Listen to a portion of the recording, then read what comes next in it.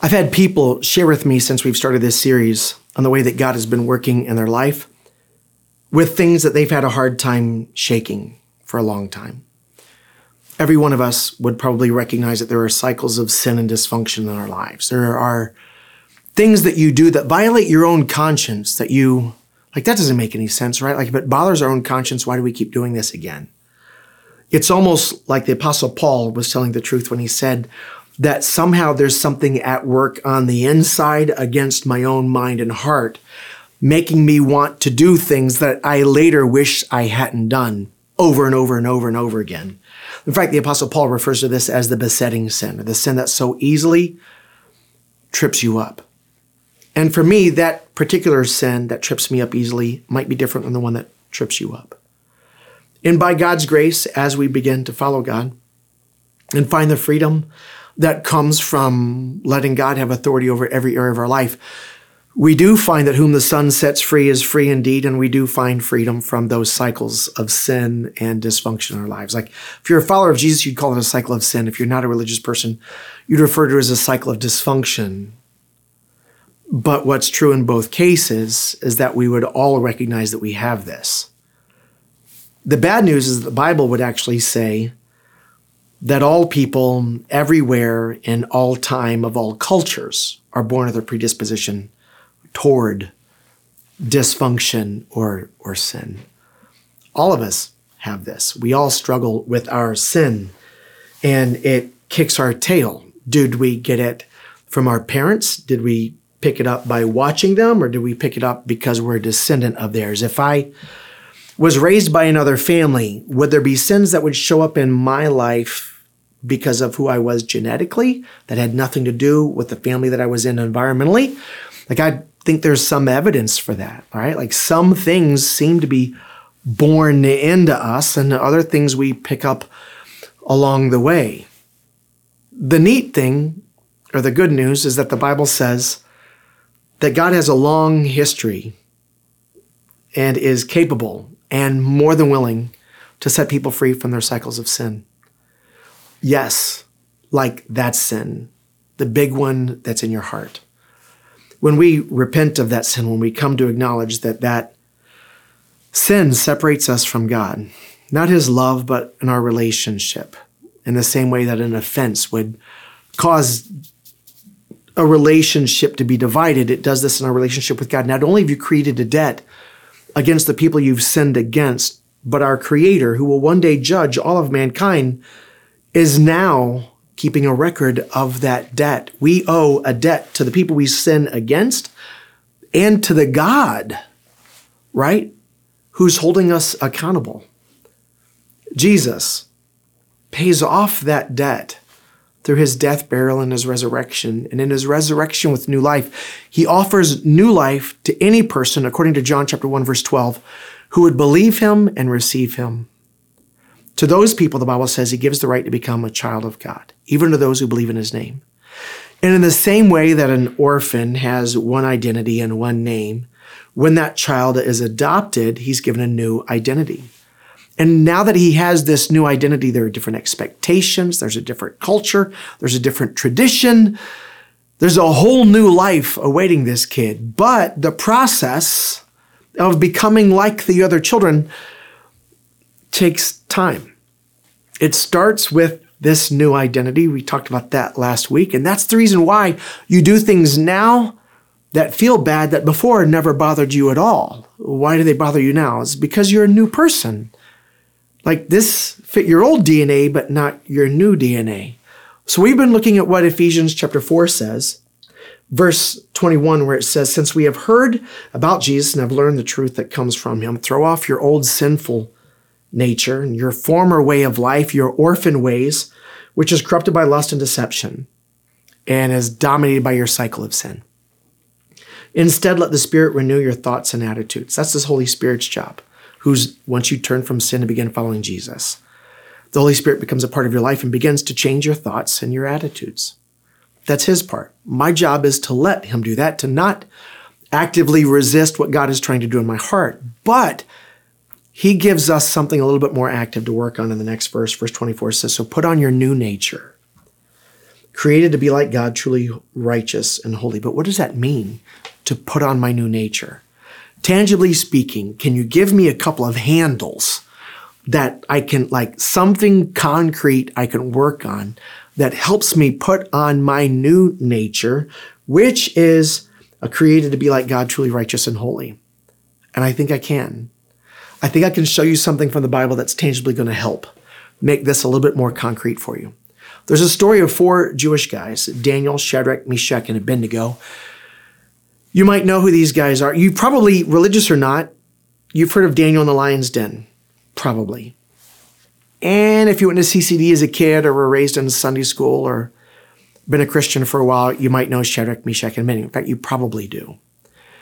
What you might not know is the history of how they got to where they got. Assyria had, you can Google this or Wikipedia it, but Assyria takes over the known world, coming across the Fertile Crescent, conquering, kicking butt everywhere they went. Babylon comes right in behind them, eating them all up, and then going even farther. And when Babylon gets down to the bottom part of Israel, they conquer Jerusalem. Assyria didn't get that far. Babylon did. And when they did something tactically smart. They kidnapped all of the elite, all of the educated, all of the young, all of the healthy, all of the trained military officers, and they brought them into the heart of Babylon. And they treated them as Babylonians so that they would begin to embrace this new way of life, this new culture, these new values, so that they would forget who they once were and they would become Babylonians. They would forget their gods, they would forget their ways. And what you see is all of Israel that does this, they all fall into the Babylonian cycles of sin and dysfunction, with the exception of these 4 guys. And these 4 guys do a few things that keep them out of those cycles. And I'm thinking that if you and I did those things that they did to stay out of the cycles, that would help us pull away from the cycles of our own. And the first thing the Bible says that they did was that they were willing to do what other people were not willing to do. That's the first thing. If you want to actually break this cycle, 1, you have a new identity, right? Let the Holy Spirit work in your heart. But practically speaking, you need to be willing to do what other people are not willing to do. In Daniel chapter 1, here's what I see. Verse 3. Then the king ordered Ashpenaz, the chief of staff, to bring to the palace some of the young men of Judah's royal family and other noble families who had been brought to Babylon as captives. Select only strong, healthy, and good-looking young men, he said, and make sure that they are well-versed in every branch of learning, are gifted with knowledge and good judgment, and are suited to serve in the royal palace. Train these young men in the language and literature of Babylon.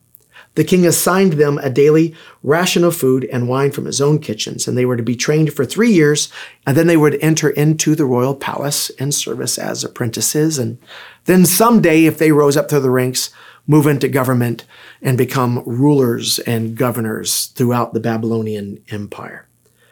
Verse 6, Daniel, Hananiah, Mishael, and Azariah were 4 of the young men chosen, all from the tribe of Judah. Now, the story is about these 4 guys, and who knows how many hundreds or thousands of Jews were brought to Babylon. And all of them did what everybody else was doing. The reason why these 4 guys are selected is because they don't do what everybody else did. So they got what nobody else got.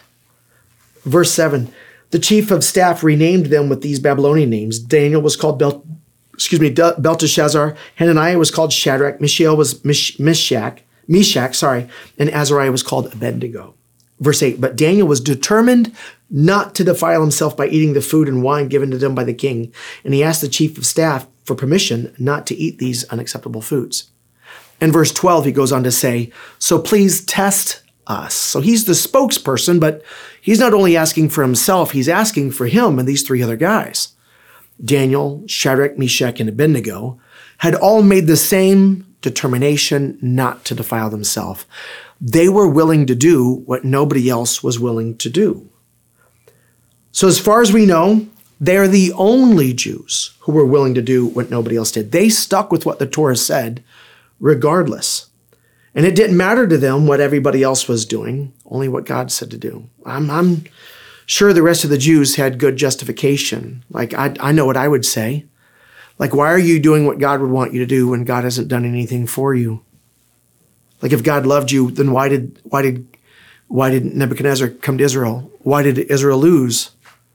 Why were you kidnapped? Why were your parents killed? Why were you made a slave? Why were you brought to this place? Right? Like, God, what is, and it didn't matter what anybody else said or what anybody else did. They made a conscious choice. I'm going to do what God wants me to do, even if nobody else is doing this. And I believe that the way that they avoided the cycle is how you and I are going to break the cycle. And that is through a relentless, ruthless, unrelenting commitment to radical obedience in every area of our life. What this tangibly means is that regardless of my sexual orientation or attraction, I'm going to choose purity over indulgence. That's what I'm going to do. Regardless of my personal income, I'm going to choose to be generous whether I have a lot or a little. Like, why? Because the Bible says so. I'm going to give, not when I have a lot, but when I have any. Because this is what God wants me to do. Regardless of offense, I'm going to choose humility and the way of forgiveness. Regardless of how we've been treated, we're going to choose compassion and kindness. Whenever the culture points us away from Jesus, those who break the cycles of sin and dysfunction in their life just walk away from culture. Like right now, it's common that whatever you want to do sexually, do it. Heterosexual or homosexual. So couples move in together before they get married. Christians do this. So should we be surprised when we still have the same relational dysfunction in our marriages and relationships as everybody else? When we're as sexually broken as everybody else? If we treat our sexuality the same way that everybody else treats it, we're going to get what everybody else gets. And this has nothing to do with what other people are doing. You don't find Daniel, Shadrach, Meshach, and Abednego criticizing any of the other Jews. They're just making a conscious decision for themselves. And I'm not asking you to make any judgments on anybody else. All I'm saying is, in every area of your life, if you genuinely want to break the cycles of sexual dysfunction in your family, financial dysfunction in your family, historical dysfunctions in your family, relational dysfunctions in your family, you personally must choose for yourself to do what God wants you to do, even if nobody else is doing that. Like, you have to make a conscious decision to do what nobody else does. And what you're going to find is the second thing that I learned from these guys, and that is that we need to be willing to pay a price that other people aren't willing to pay. Like, there is a cost associated with obedience to God. I think one of the easiest and least tense or nervous thing for me to talk about would be fasting. I love a McDonald's ice cream cone, a Chick-fil-A sandwich, and Wendy's French fries. That would be the perfect meal. But when I'm fasting, I have to say no to everything I want. Why would I deny myself of things that I want? To build up the willpower muscles to say no to the cycle of sin and dysfunction that I always want, right? Like, you do what you want to do. Now, you regret it as soon as you've done it. But at some point, you're going to have to do two things. One, you're going to have to choose to do what nobody else is willing to do. And that's to say no to themselves. Oh my gosh, like, I'm not worried about your sin. I'm worried about mine. Like, your sin doesn't ruin my life. Do what you want with your life. My sin threatens to ruin every good thing that God has wanted to do in my life. It has sucked the joy out of so much of my life. I genuinely don't. Like, how many times have you committed this cycle of sin and you've begged God for forgiveness and told yourself you would never do it again until what? You gave into that sin again, right? What you need is a radical commitment to doing what nobody else is willing to do. And that's to say no to the things that I want. But if I'm going to follow through on that, I need to recognize that there's going to be a price that I have to be willing to pay. And that makes sense though, right? Like if you're going to become physically fit, you're going to start waking up an extra hour earlier. And that's going to cost you something that you weren't paying before. But being willing to pay what other people aren't willing to pay is the way that you're going to get to the place where other people don't get. And you see this in the life of Shadrach, Meshach, and Abednego. In Daniel chapter 3, verse 14, Nebuchadnezzar said to them, "Is it true, Shadrach, Meshach, and Abednego, that you refuse to serve my gods or to worship the gold statue that I have set up?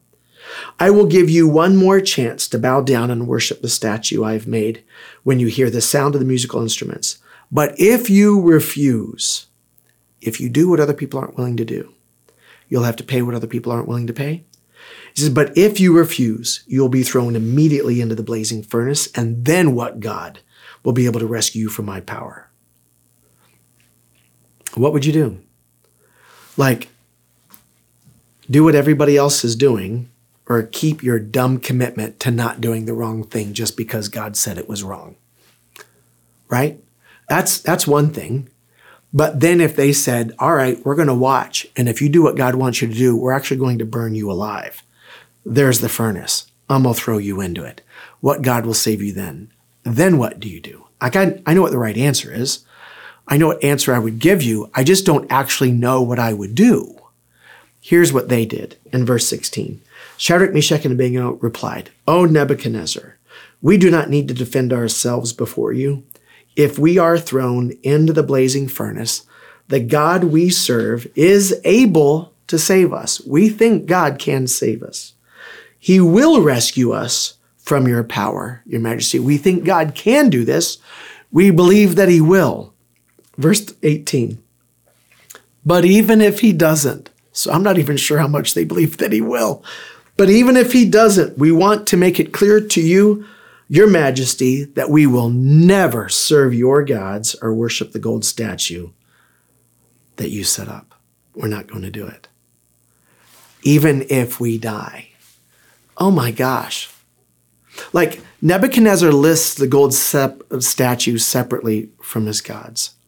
And some theologians say that the reason why is that this gold statue, which by the way goes unnamed, which is also an unusual thing in Babylonian culture, that this God is the compromise for all of the people that he's bringing into his country who have a hard time worshiping Babylonian gods. He goes, all right, this is the God without a name. This is the God whose name you give it. That's who this is. But what I want you to do is I want you to be okay with your God and everybody else's God. I want you to compromise. That's what I want you to do. Like you can be the follower of Yahweh as long as you're cool with the God of Dagon, the God of Baal, right? Or as long as you're just fine with all of the other idols. That's what you have to be okay with.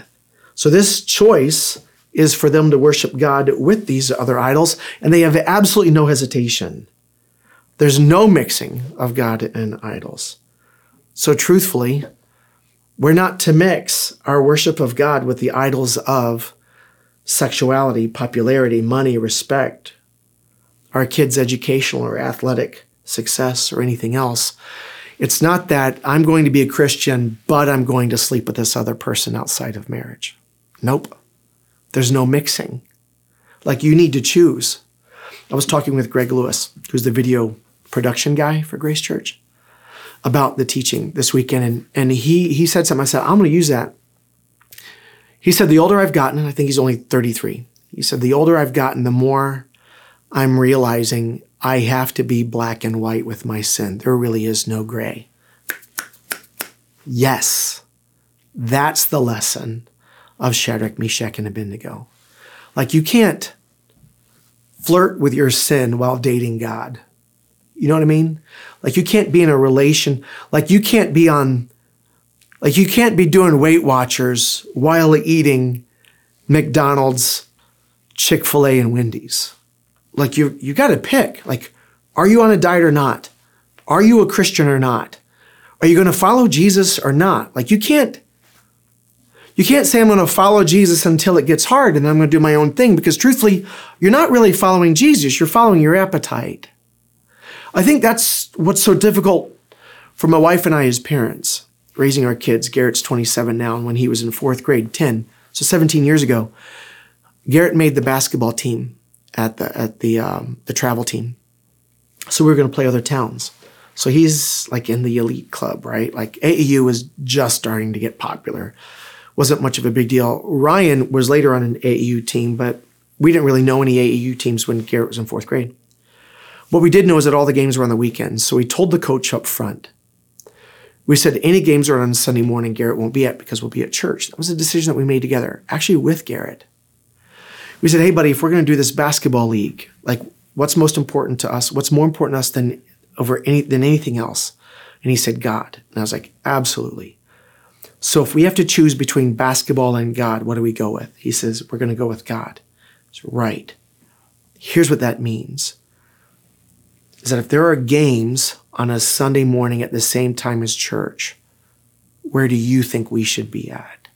And he goes, church. And I said, I agree. And he goes, that stinks.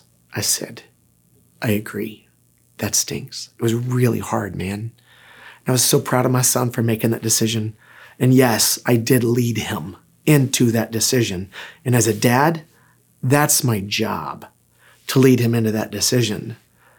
And that meant, to the coach's credit, since Garrett was going to be missing 1/4 of all of the games every weekend, because there's Saturday morning, Saturday afternoon, Sunday morning, Sunday afternoon. So he's going to miss 25% of all the games. Garrett never started, and he really never did. And I think he was good enough to start. And the reason why I say that is because when he was a freshman, they all tried out for the freshman team, and Garrett made it when some of the other kids that did start did not make the team, which is the reason why I think he was probably good enough to make the starting team. But he just wasn't allowed to be a starter. So it was a sacrifice. It was a price that we had to pay, and we were worried about that. What that would do to our son through his high school years. And we tell our kids that church is more important, and truthfully, church is the most important thing until something more important comes along. And then we go with that. And we are modeling something for our children that, like, if whatever step you go to, when they become adults, they'll go to that step plus one more. And let's say by skipping every Sunday morning game, my son ends up being a starter, let's say on the varsity team from freshman, then is it worth it for us to skip church as a family so that he can be a starter? What if it means that he gets a full ride scholarship to not just a D2 school, but a D1 school? Is it worth it? And let's say that he becomes a starter as a freshman at that D1 school, and they go to the tournament in March, and he gets national attention, and my son goes to the NBA. But in order for my son, and let's say going into the NBA, he becomes a Hall of Famer. If my son reaches the top and becomes a Hall of Famer, one of the greatest to ever play the game of basketball, but for him to get there meant that God took a back seat in every other way in his life. Would that be worth it? And Jesus answers that question in Matthew chapter 16, verse 24. Then Jesus said to his disciples, if any of you wants to be my followers, you must turn from your selfish ways, take up your cross, and follow me. If you try to hang on to your life, you will lose it. Like, what do you think he meant by that? But if you give up your life for my sake, you will save it. What do you benefit if you gain the whole world, or your kid gains the whole world, but lose your own soul? Is anything worth more than your soul? And the answer is no. Nothing is worth that. And so Shadrach, Meshach, and Abednego recognized, if we spare our lives in order to compromise with God and lose our soul, we've lost everything. Therefore, I would rather be burned alive by Nebuchadnezzar than to walk away from God. But here's what I know, and this is beautiful, is that if you're willing to do what other people aren't willing to do, and you're willing to pay a price that other people aren't willing to pay, then you will get what other people will never get. Daniel chapter 3, verse 24 says this. But suddenly Nebuchadnezzar jumped up in amazement and exclaimed to his advisors, "Didn't we tie up 3 men and throw them into the furnace?" "Yes, your majesty, we certainly did," they replied. "Look," Nebuchadnezzar shouted, "I see 4 men unbound walking around in the fire unashamed, and that 4th one looks like a god." Who was that 4th one? It was God. Like, this is another one of those theophanies that I talked about in the teaching last week, the physical manifestation of the presence of God. They walked with God in a furnace. Here's what's crazy. If there's no furnace, then there's no story of them walking with God. Like, that was the path towards intimacy with God. Had they not been willing to do what nobody else was willing to do, had they not been willing to pay a price other people were not willing to pay, they would never have gotten the moment. They got a moment with God that nobody else was able to get because they were willing to pay a price nobody else was willing to pay, because they were willing to do what nobody else was willing to do. Then Nebuchadnezzar came as close as he could to the door of the flaming furnace, and he shouted, "Shadrach, Meshach, and Abednego, servants of the Most High God, come out, come here." So Shadrach, Meshach, and Abednego stepped out of the fire. Then the high officers, officials, governors, and advisors crowded around them and saw that the fire had not touched them. Not a hair on their heads were singed, and their clothing was not scorched. They didn't even smell of smoke. Then Nebuchadnezzar said, "Praise to the God of Shadrach, Meshach, and Abednego. He sent his angel to rescue his servants who trusted in him. They defied the king's command and were willing to die rather than serve or worship any god except their own. Therefore, I make this decree. If any people, whatever their race or nation or language, speak a word against the God of Shadrach, Meshach, and Abednego, they will be torn limb from limb, and their houses will be turned into heaps of rubble. There is no other God who can rescue like this." Then the king promoted Shadrach, Meshach, and Abednego to even higher positions in the province of Babylon. Which part of the story do you think they told their grandkids? Like, it's cool that the king agreed with them about God. That's cool. There's no doubt about it. And that probably changed Nebuchadnezzar's life. And it's awesome that they were promoted above everybody else in Babylon, that they were promoted even farther. That's awesome. But it is unbelievable that they walked with God in the flesh. Here's what I know, is that if you want to walk with God, you can't be facing the wrong direction. You can't be facing the same direction as the rest of the world. If you want to break the cycle of sin in your life, you can't be standing in line with everybody else who's committing this sin. Like, you're going to have to turn around. You're going to have to get out of that line. You're going to have to be black and white with your sin, or it's going to kick your tail. You can't walk with God and flirt with the devil. But if you make the choice others won't make, and you're willing to pay a price others won't pay, you'll get what others won't get. Jesus said this in Matthew chapter 19, verse 29. "And everyone who has given up houses or brothers or sisters or father or mother or children or property for my sake will receive 100 times as much in return and will inherit eternal life. But many who are the greatest now will be least important then, and those who seem least important now will be the greatest then. And you will get to hear God say, 'Well done, good and faithful servant.'" Now, the bad news in relation to my son is that he didn't get a basketball scholarship. The bad news is that he only played 1 year of high school basketball.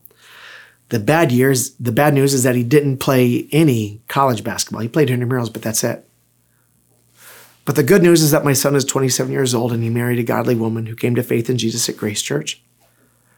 The good news is that my son is still actively involved in his church in downtown Denver with his wife. The good news is that he's still following Jesus. The bad news is that my son's not going to make a lot of money. No one's going to build monuments to him. His bust won't be in Springfield, Massachusetts in the Basketball Hall of Fame. The good news is that my son works for MANA, the missions organization that works to relieve poverty through churches around the world. The good news is while my son won't make a lot of money, he'll always make a difference. And I wouldn't trade that for a son in the NBA for anything in the world. Like each one of our kids grow up and make whatever decision they want to make. All I'm saying is dear God in heaven, what I want them to see at home.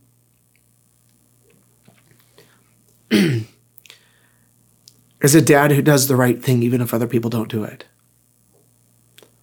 A dad who's willing to pay a price. A dad who's willing to sacrifice to do the right thing. And I want them to see, and I pray, dear God, let my kids see the rewards of being faithful to you in all of the tangible and non-tangible ways. That's what I want. You can break the cycle of sin in your life. You can't break the cycle of sin in your life by asking why this happened to you. You break the cycle of sin by asking what you should do next. The Jews were asking, why did Nebuchadnezzar come to Israel? Why did the Babylonians win? Why were they taken captive? Maybe you're asking, why were you hurt as a kid? Why did your parents get a divorce? Why did she cheat on you? Why did they hurt you? Why were you exposed to that at such a young age? And why did that happen to me? The question isn't why. The question is, what does God want me to do now? Do that and watch God do things in your life nobody thought was possible. And this works for anybody who's in the room. Why did the church fail you as a kid?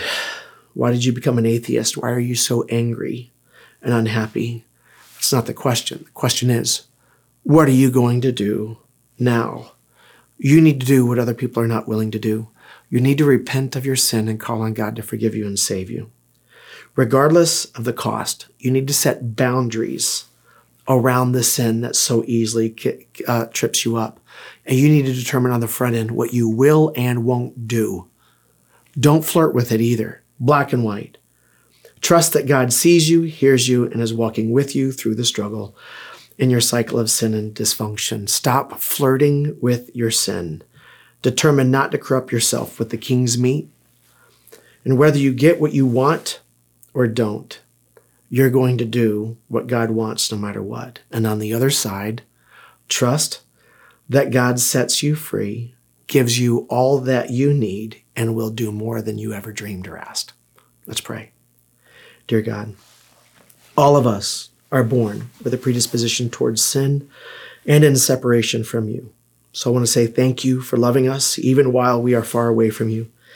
Thank you for showing us mercy that we don't deserve for the things that we've done. Thank you, Jesus, for taking the punishment for those sins so that we wouldn't have to. If you are disconnected from God, then your prayer is for God to forgive you and to save you from all of your sin.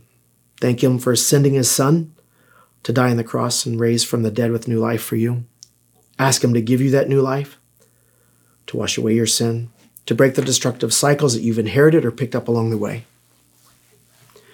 Maybe your prayer is, God, help us to see where we are most likely to step back into the sins that you've saved us from. Maybe your prayer should be, God, motivate us to be willing to make a radical commitment to obedience.